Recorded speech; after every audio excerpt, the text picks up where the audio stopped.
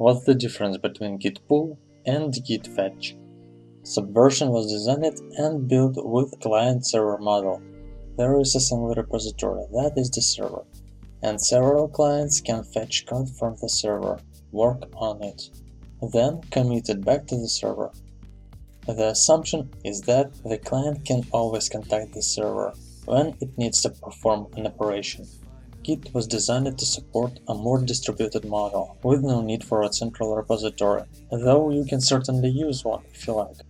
Also, Git was designed so that the client and the server don't need to be online at the same time. Git was designed so that people on an unreliable link could exchange code, via email even. It's possible to work completely disconnected and burn a CD to exchange code via Git. In order to support this model, Git maintains a local repository with your code, and also an additional local repository that mirrors the state of the remote repository. By keeping a copy of the remote repository locally, Git can figure out the changes needed, even when the remote repository is not reachable. Later, when you need to send the changes to someone else, Git can transfer them as a set of changes from a point in the time node to the remote repository. Git fetch is the command that says, "Bring my local copy to the remote repository up to date." Git pull says, "Bring the changes in the remote repository to where I keep my own code."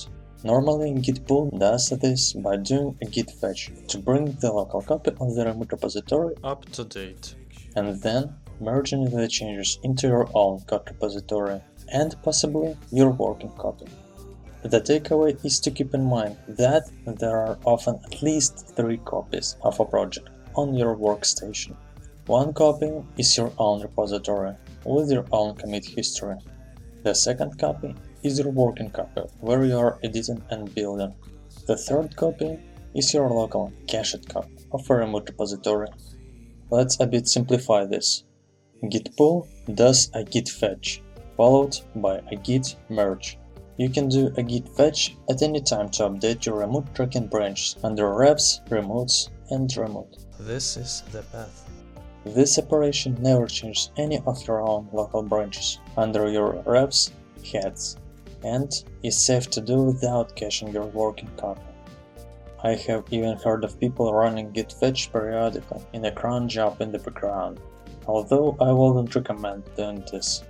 A git pull is what you will do to bring a local branch up to date with its remote version, while also updating your other remote tracking branches. In its default mode, git pull is shorthand for git fetch, followed by git merge, fetch, head. Alright, and the third example. When you use pull, Git tries to automatically do your work for you. It is context sensitive, so Git will merge any pulled commits into the branch you are currently working in. Pull automatically merges the commits without letting you review them first. If you don't closely manage your branches, you may run into frequent conflicts. When you fetch, Git gathers any commit from the target branch that do not exist in your current branch and stores them in your local repository. However, it does not merge them with your current branch. This is particularly useful if you need to keep your repository up to date, but are working on something that might break if you update your files. To integrate the commits into your master branch, you use merge.